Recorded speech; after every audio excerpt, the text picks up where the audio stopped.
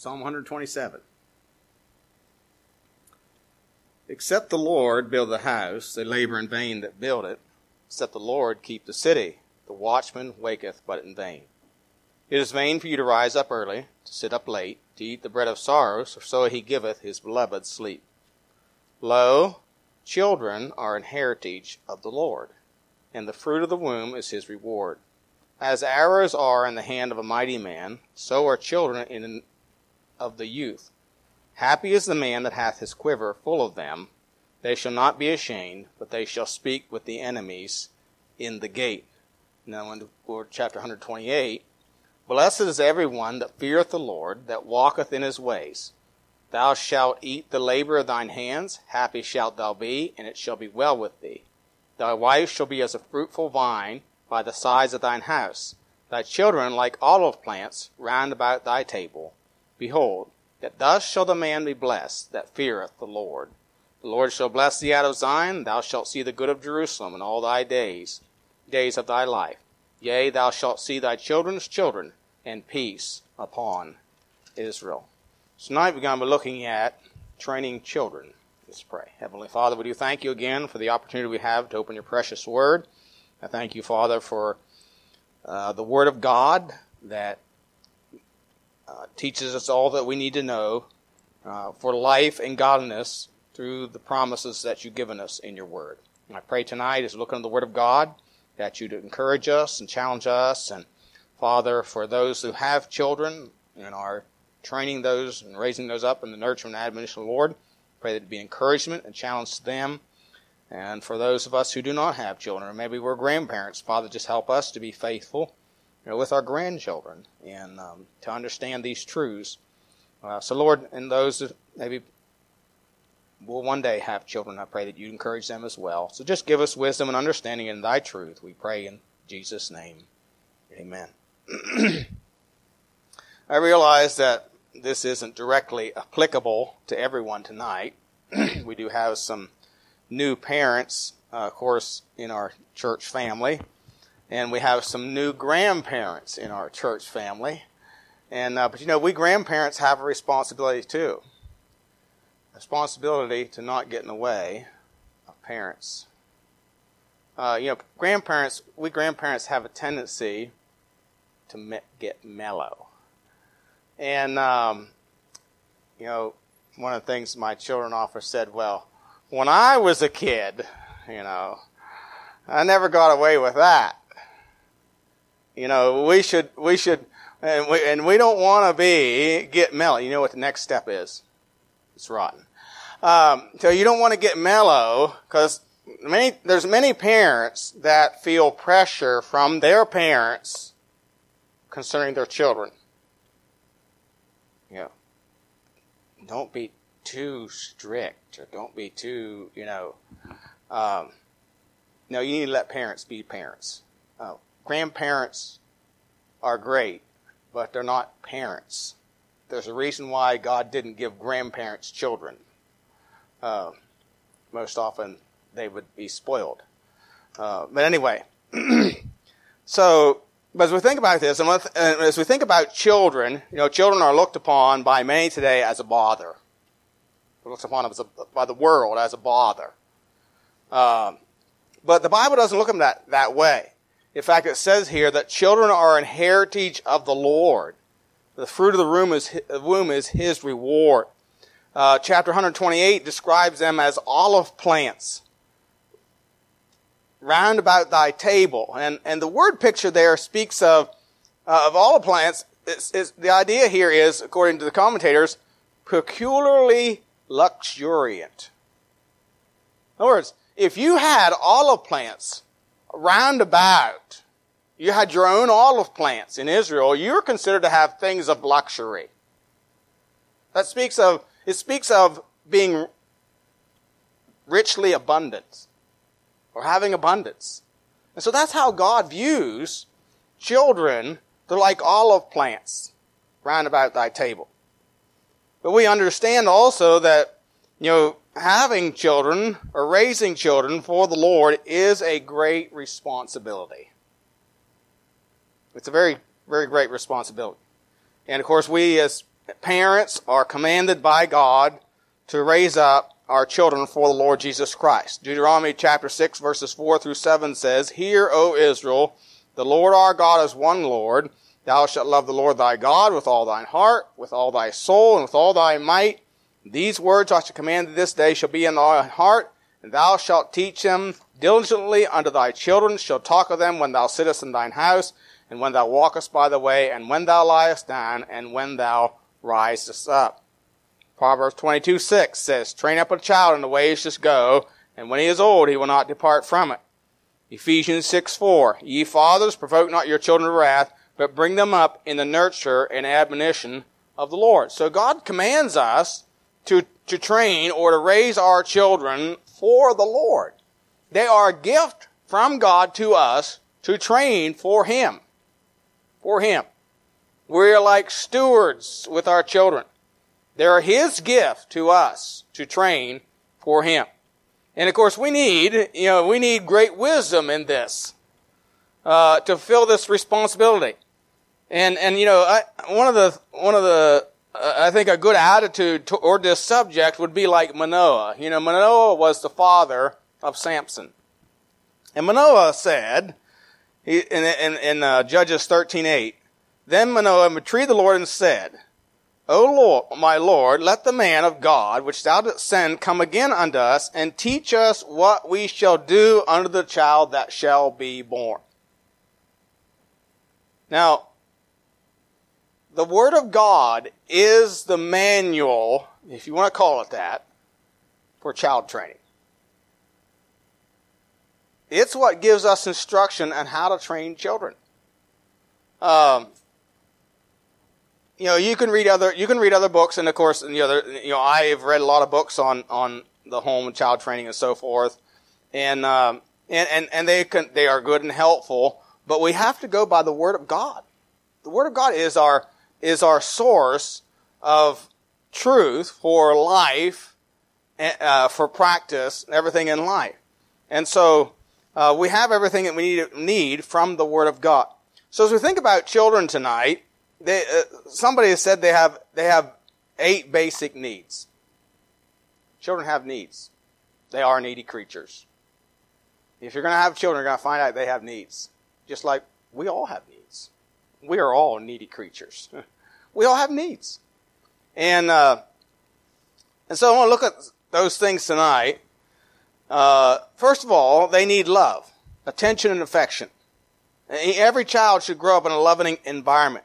In Titus chapter 2 and verse 4, it says concerning young women, the older women are supposed to teach the young women, that they may teach young women to be sober, to love their husbands, to love their children. Now, so the old aged women are to teach their young women, to love their children. Now, you might say, why would you have to teach a woman to love her children? By the way, the Bible doesn't say that anywhere about men. Now, that's an interesting thing, and I thought about that a little bit. Now, do men need to love our children? Yes, we do. But it doesn't say anywhere about teaching men to love their children. But it does say that the aged women are to teach the young women to love their children. Now, I'm not going to speculate too much why that is.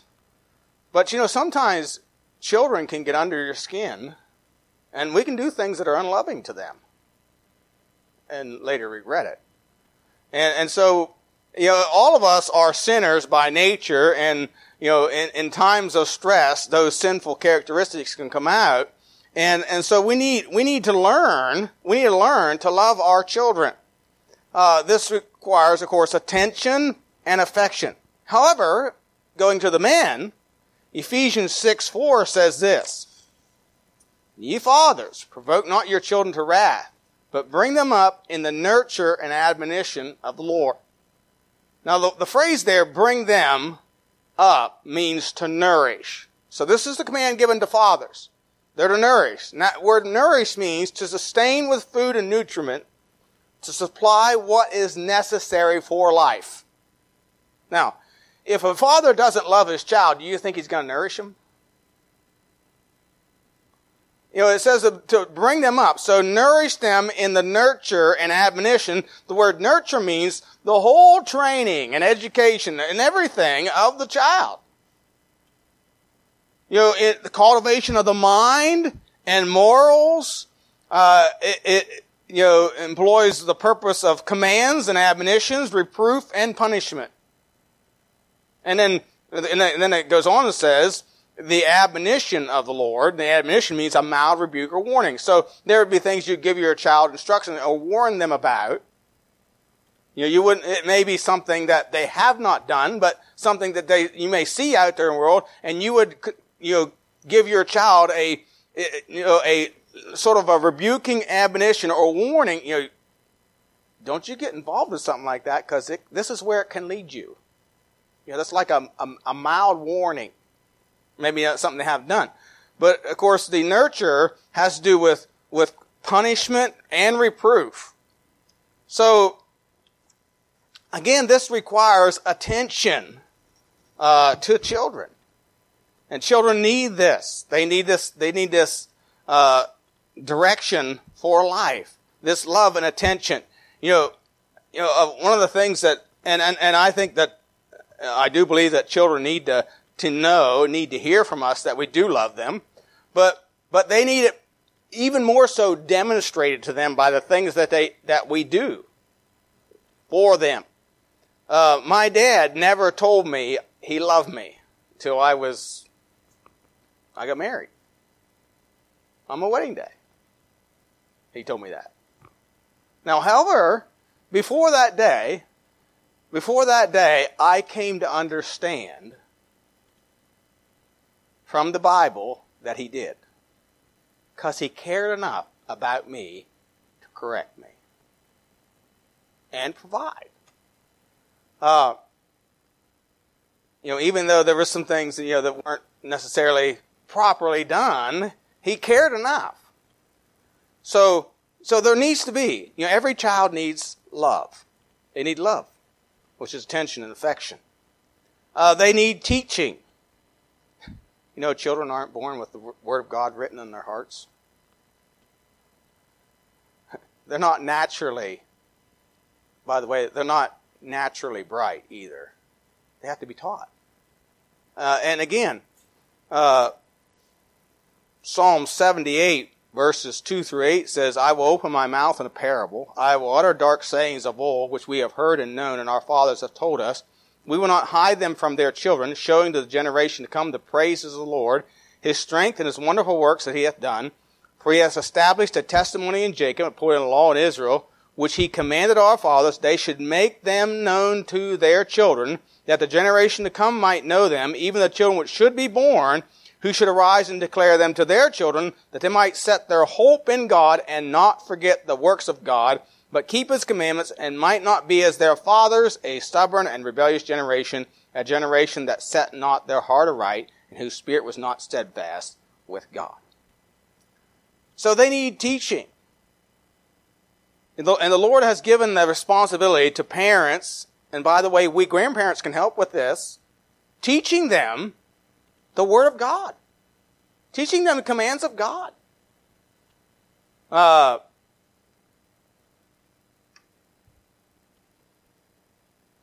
To teach them to adhere and to orient their lives around the things of God. To have a knowledge and a love for the Word of God. And again, that will only be accomplished if we teach them and instruct them. And the things of the Lord. So there's love, there's teaching, there's training. Proverbs 22:6 says, train up a child in the way he should go, and when he's old, he'll not depart from it. So, training involves not only the teaching, but how. Some application. How to serve the Lord. How do you serve the Lord? You know what that requires? That requires that we do it too. It requires that we do it too. How to treat people. How to pray. How to study the Bible. How to witness. How you deal with problems. Children need to be shown. This is really learning how to live. It's really what this, learning how to live. Because the world's full of problems. Life's full of problems. And so we need to train our children, just like we would train a dog. No, you're not training the same things, but you train a dog to obey, to respond to commands, if you have a hunting dog, you train it to hunt, and all these things. And what are we doing? We're training that dog, you're training that dog how to conduct itself for the purpose for which it was bred, made. And children, we are made, we were created to worship and to serve God. And we need to train our children to worship and serve God. It does not come naturally. How to conform, or how to apply biblical standards of conduct, speech, attitudes. And of course, this requires, again, consistency, and consistent and constant application of the Word of God. And that's why he said in Deuteronomy chapter 6, that thou shalt teach them diligently, shalt talk of them when thou sittest in thine house, when thou walkest by the way, when thou liest down, and when thou risest up.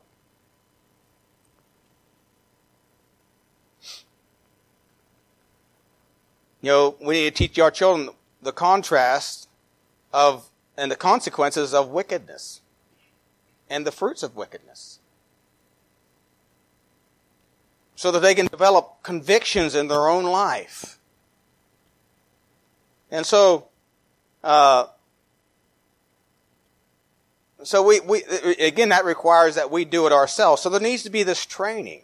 There needs to be example. We as parents and grandparents need to set an example before the children of godliness and submission to the Lord.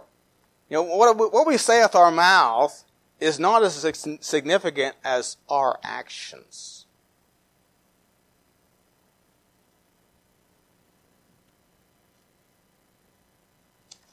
One of the things that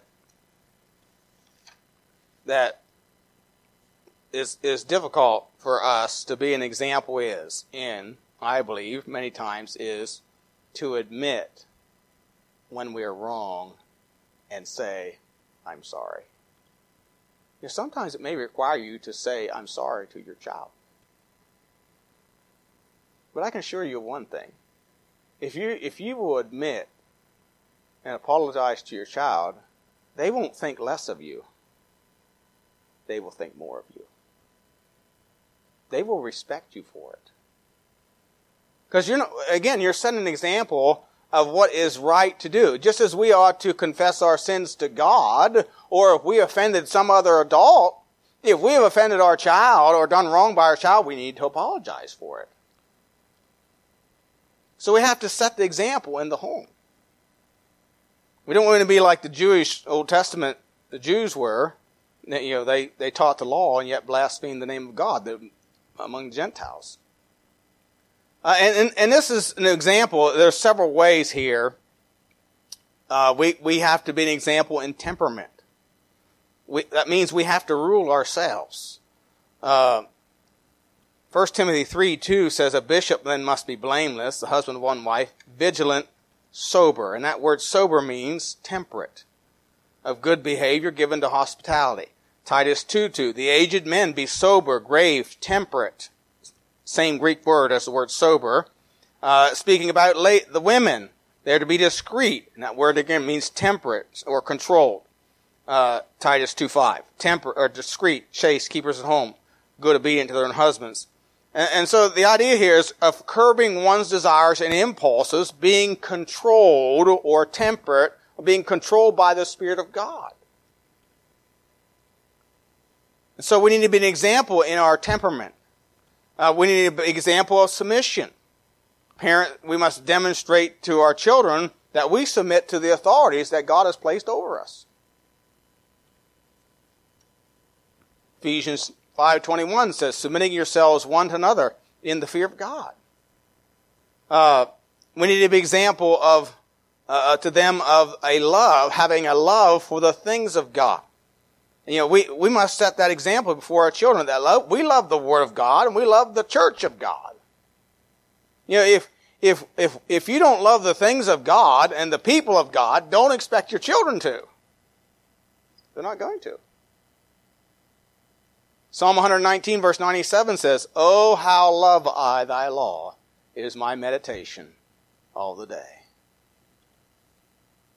We were up in Pennsylvania at another church on a Wednesday night, and it was middle of summer, and they had a testimony time. They had a camp meeting, and they had a testimony time, and there was a family in the church there. They were dairy farmers. They sold the dairy now, but he was a dairy farmer, and one of the girls gave testimony about watching her dad get up at 3 o'clock in the morning so that he could read his Bible before he went to milk the cows in the morning. And how much that impressed her life. And demonstrated to her, and to see him, and she talked about this over, to see him, he put God first. God was the priority in his life, even though he had a dairy farm.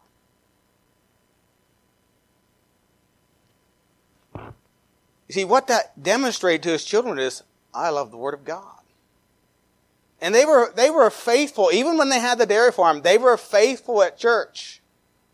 I've heard through the years, of course I dairy farm, so I understand the pressures of a dairy and the responsibilities that go along with it. But I've heard a lot of dairy farmers, excuses they make that they can't go to church. And the rest of you people that aren't dairy farmers just don't understand. No, it's just a matter of priority. You just get up a few hours earlier. This is one family that always talked about this, and they were always late, and the man always slept during the services. Well, I happen to know that they would stay up to wee hours of the night just talking. I said, if they'd just go to bed at a decent hour, like a sensible person, they'd be able to get up in the morning and they wouldn't sleep in church. What it demonstrated is the Word of God is not the priority that it should be. And the church is not. So we need to be an example in that. There needs to be an example of love for the brethren. 1 Peter 1:22 says, "Seeing ye have purified your souls in obeying the truth, through the Spirit, unto unfeigned love of the brethren. See that you love one another with a pure heart fervently." In John 13:35, Jesus told his disciples, "By this shall all men know that ye are my disciples, if you have love one for another." So we need to demonstrate before our children that we have a love for the brethren.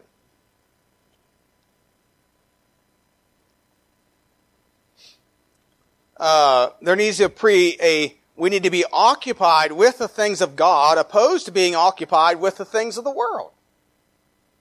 Our children know where our hearts are, because that's where we put our time, our talents, our emphasis. Matthew 6:33 says, "Seek ye first the kingdom of God and his righteousness, and all these things shall be added unto you." John 2:15 says, "Love not the world, neither things that are in the world. If any man love the world, the love of the Father is not in him." So we need to be preoccupied. These are some ways that we need to set an example for our children. Number 5, they need to be under control. Proverbs 29:15 says this, "A child left himself bringeth his mother to shame." Again, we have a responsibility to control the behavior of our children, to keep them under subjection, and that's the responsibility that God gives to parents. And the tendency is, natural tendency for children is to do the wrong thing. Why? Because they're born in iniquity. They're born sinners.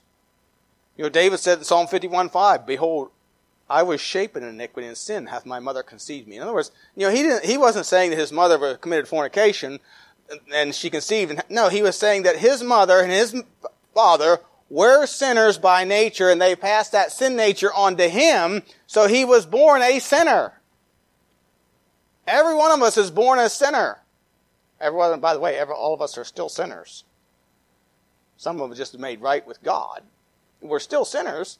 But that little child doesn't know, when it's born, it doesn't know right from wrong. It has to be trained what is right and what is wrong.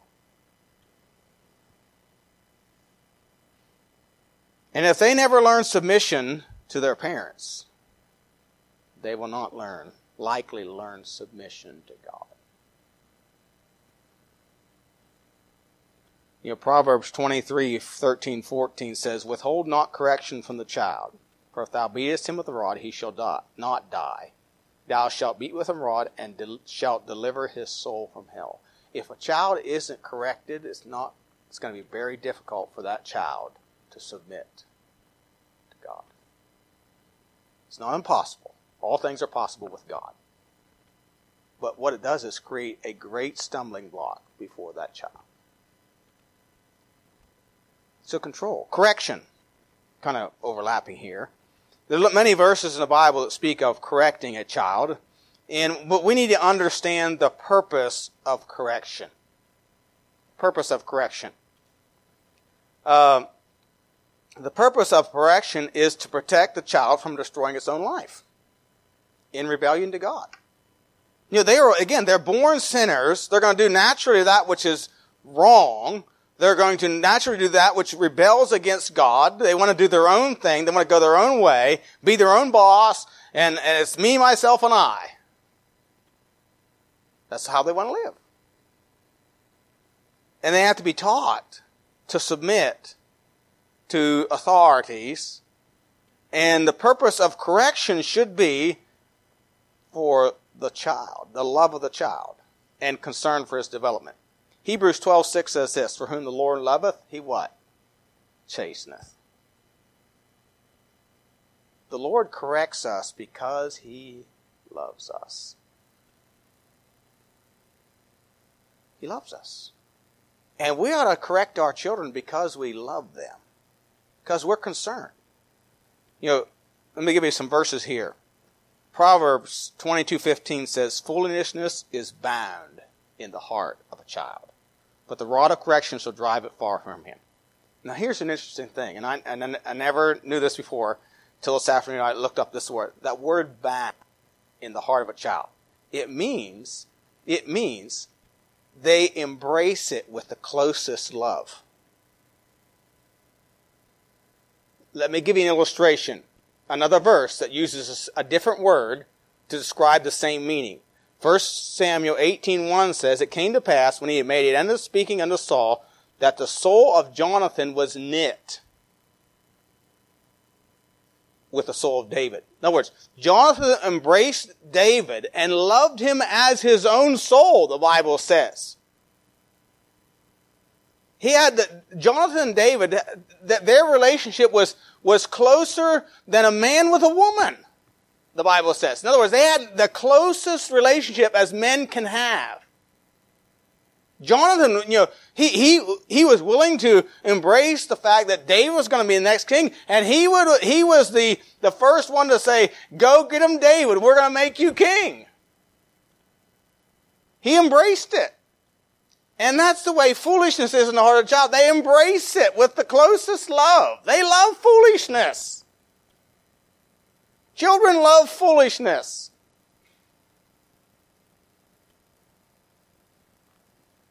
But the rod of correction shall drive it far from him. Say they need it driven out of them. Look at the world. And kids that haven't been corrected. They live the most foolish lives. Because it's still bound up. They're still embracing that foolishness. Proverbs 29:17, "Correct thy son, he shall give thee rest." Why do we have so much unrest in our country? Because there's some parents that didn't correct their children. That is the bottom line. They haven't corrected their children. They wouldn't be out there rioting, throwing those Molotov cocktails at police and bricks and blocks and stones and all this stuff at police if they'd have been corrected by their parents.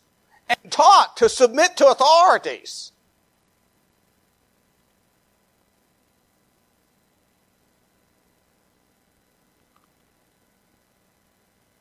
Proverbs 29:15. The rod and reproof give wisdom, but a child left to himself bringeth his mother to shame.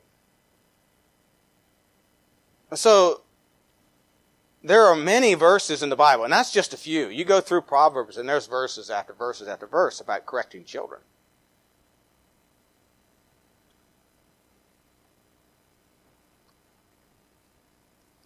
But of course, the purpose of that is to correct, it's out of love and concern for their development.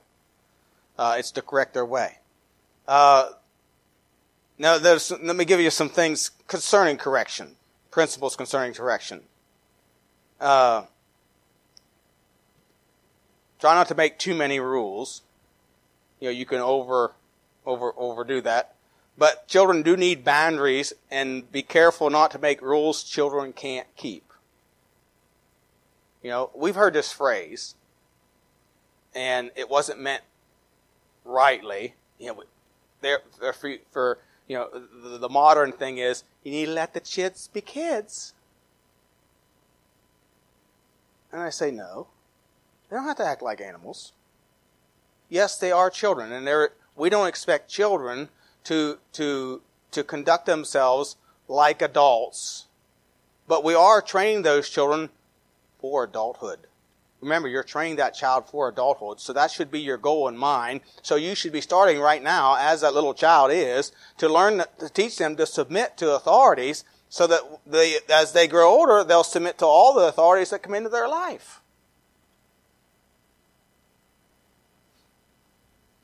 Now, we know a child, you wouldn't tell a 3-year-old, now don't go over the speed limit.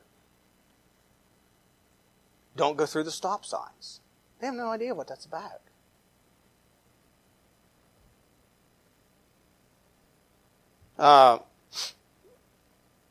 Make rules known and enforce them strictly. Don't correct a child or spank a child and afterwards tell him their behavior was wrong. Proverbs 18:13 says, "He that answereth a matter before he heareth it, it is folly and shame unto him." So you wouldn't correct a child for something that they weren't told about. Establish that disobedience will be swiftly punished. Ecclesiastes chapter 8, verse 11. Ecclesiastes chapter 8 and verse 11 says, because sentence against an evil work is not executed speedily, therefore the heart of the sons of men is fully set in them to do evil. So establish that disobedience will be swiftly punished. Don't let your children know that by your leniency that they can get away with something. Disobedience. Delayed obedience is disobedience.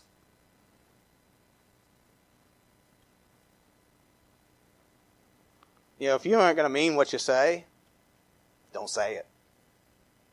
Mean what you say. Be consistent. Persevere in your efforts. Again, Proverbs 22:15 says, foolishness is bound in the heart of a child, but the rod of correction shall drive it far from him. Proverbs 23:13-14, withhold not correction from the child, for thou beatest him with the rod, he shall not die. Thou shalt beat him with the rod, and shalt deliver his soul from hell. So, sometimes you wonder as parents, is this ever going to work? But you must persevere. Because the promise from God is, if you correct your son, they'll give you rest. That the rod of correction shall drive it far from him.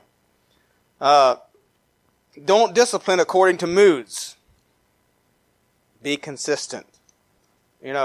Sometimes we parents can get exasperated with our children. But again, Ephesians 4 says this, ye fathers, provoke not your children to wrath. How do you provoke the child to wrath? Inconsistency will provoke him to wrath. Well, if you're angry and you react, and then if you're not angry and you let it go, that's inconsistency. the same kind of thing. They need to know that things are either right or wrong. There are absolutes, not inconsistencies in discipline.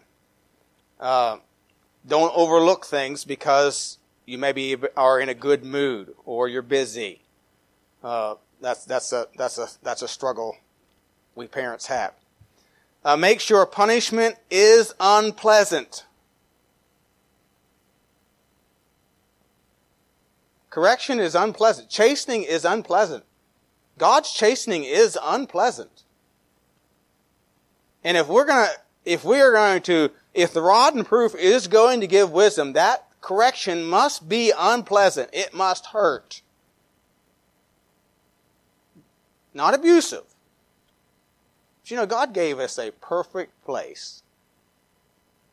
That Western Hemisphere, as it's called, it's well padded, and you can wear them out, and it doesn't break any bones, doesn't it? But it needs to be unpleasant. It needs to hurt. They need to know there are consequences to doing what is wrong.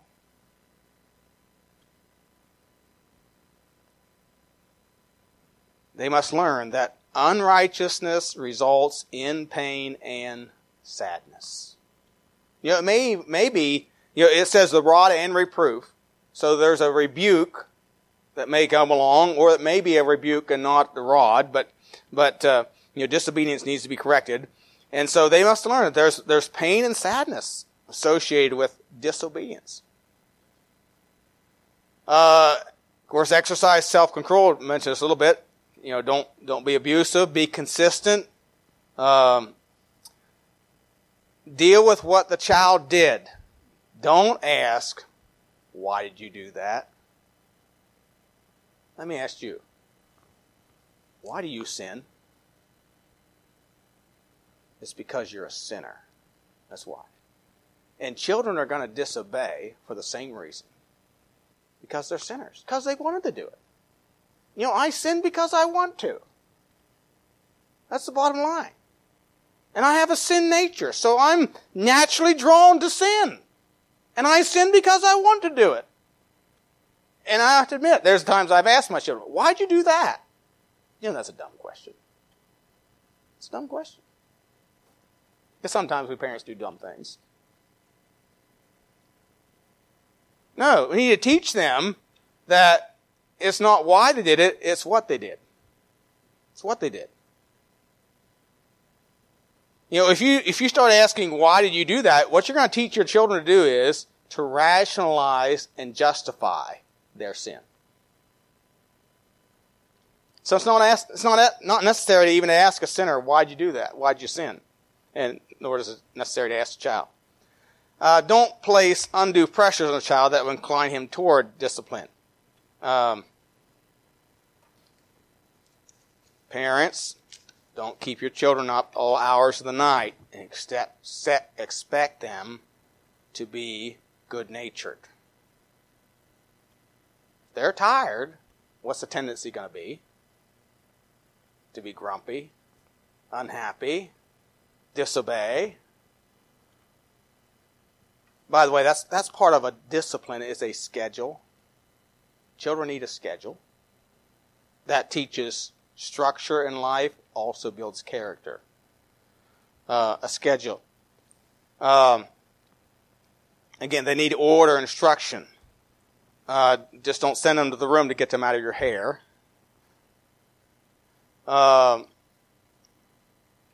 Protect them, or don't let them play with rebellious and undisciplined children. You know what they're going to do? They're going to do like those do. Proverbs, what is it? Proverbs, anyway, it says, he that walketh with wise men shall be wise, but a companion of fools shall be destroyed. Theron Babcock, who was a musician, wrote a lot of songs and choruses, had a little song that's called, You Can't Run With a Skunk and Smell Like a Rose. In other words, you get like those you hang around with. And as parents, you and I have a responsibility to govern who our children associate with. Because it affects your conduct. it affects our conduct. That's why we need to be careful in our association, because if we associate with certain kinds of people, we tend to get like them. If they watch certain kinds of movies and they're heroes all the time, they're going to tend to get like that. That's why the Hollywood is so dangerous. Somebody's rightly called it Hollywood. Resolve matters fully and promptly. Again, this has, correction is a means of restoration into right fellowship. That's what correction is for. A means of restoration to right fellowship. When God corrects us, He's trying to get us back into right fellowship with Him. And when we confess our sins, He's faithful and just to forgive us our sins and to cleanse us from all unrighteousness. That puts us back into a right fellowship with Him. And the purpose really of correcting children is to restore them to right fellowship with parents. So, take care of the matter promptly. Do not keep your child in the doghouse all day long.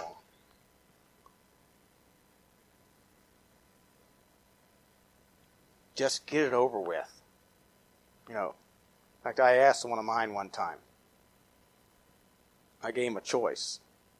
Do you want to spank him? Or do you want some other form of punishment which would stretch it out? He said, let's get it over with. Let's get it over with. And that is a good idea. Don't draw this out. Because that can build bitterness. And, of course, teach them responsibility.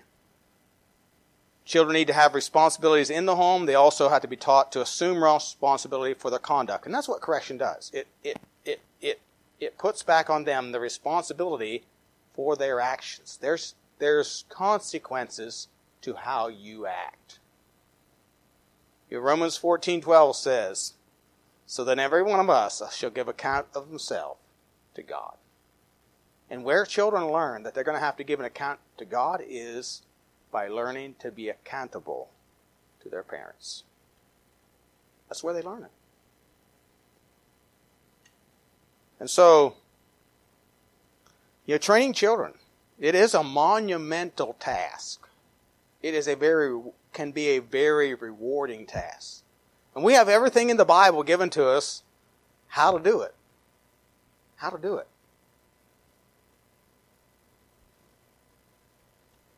We need to be like Manoah and seek the Lord's wisdom.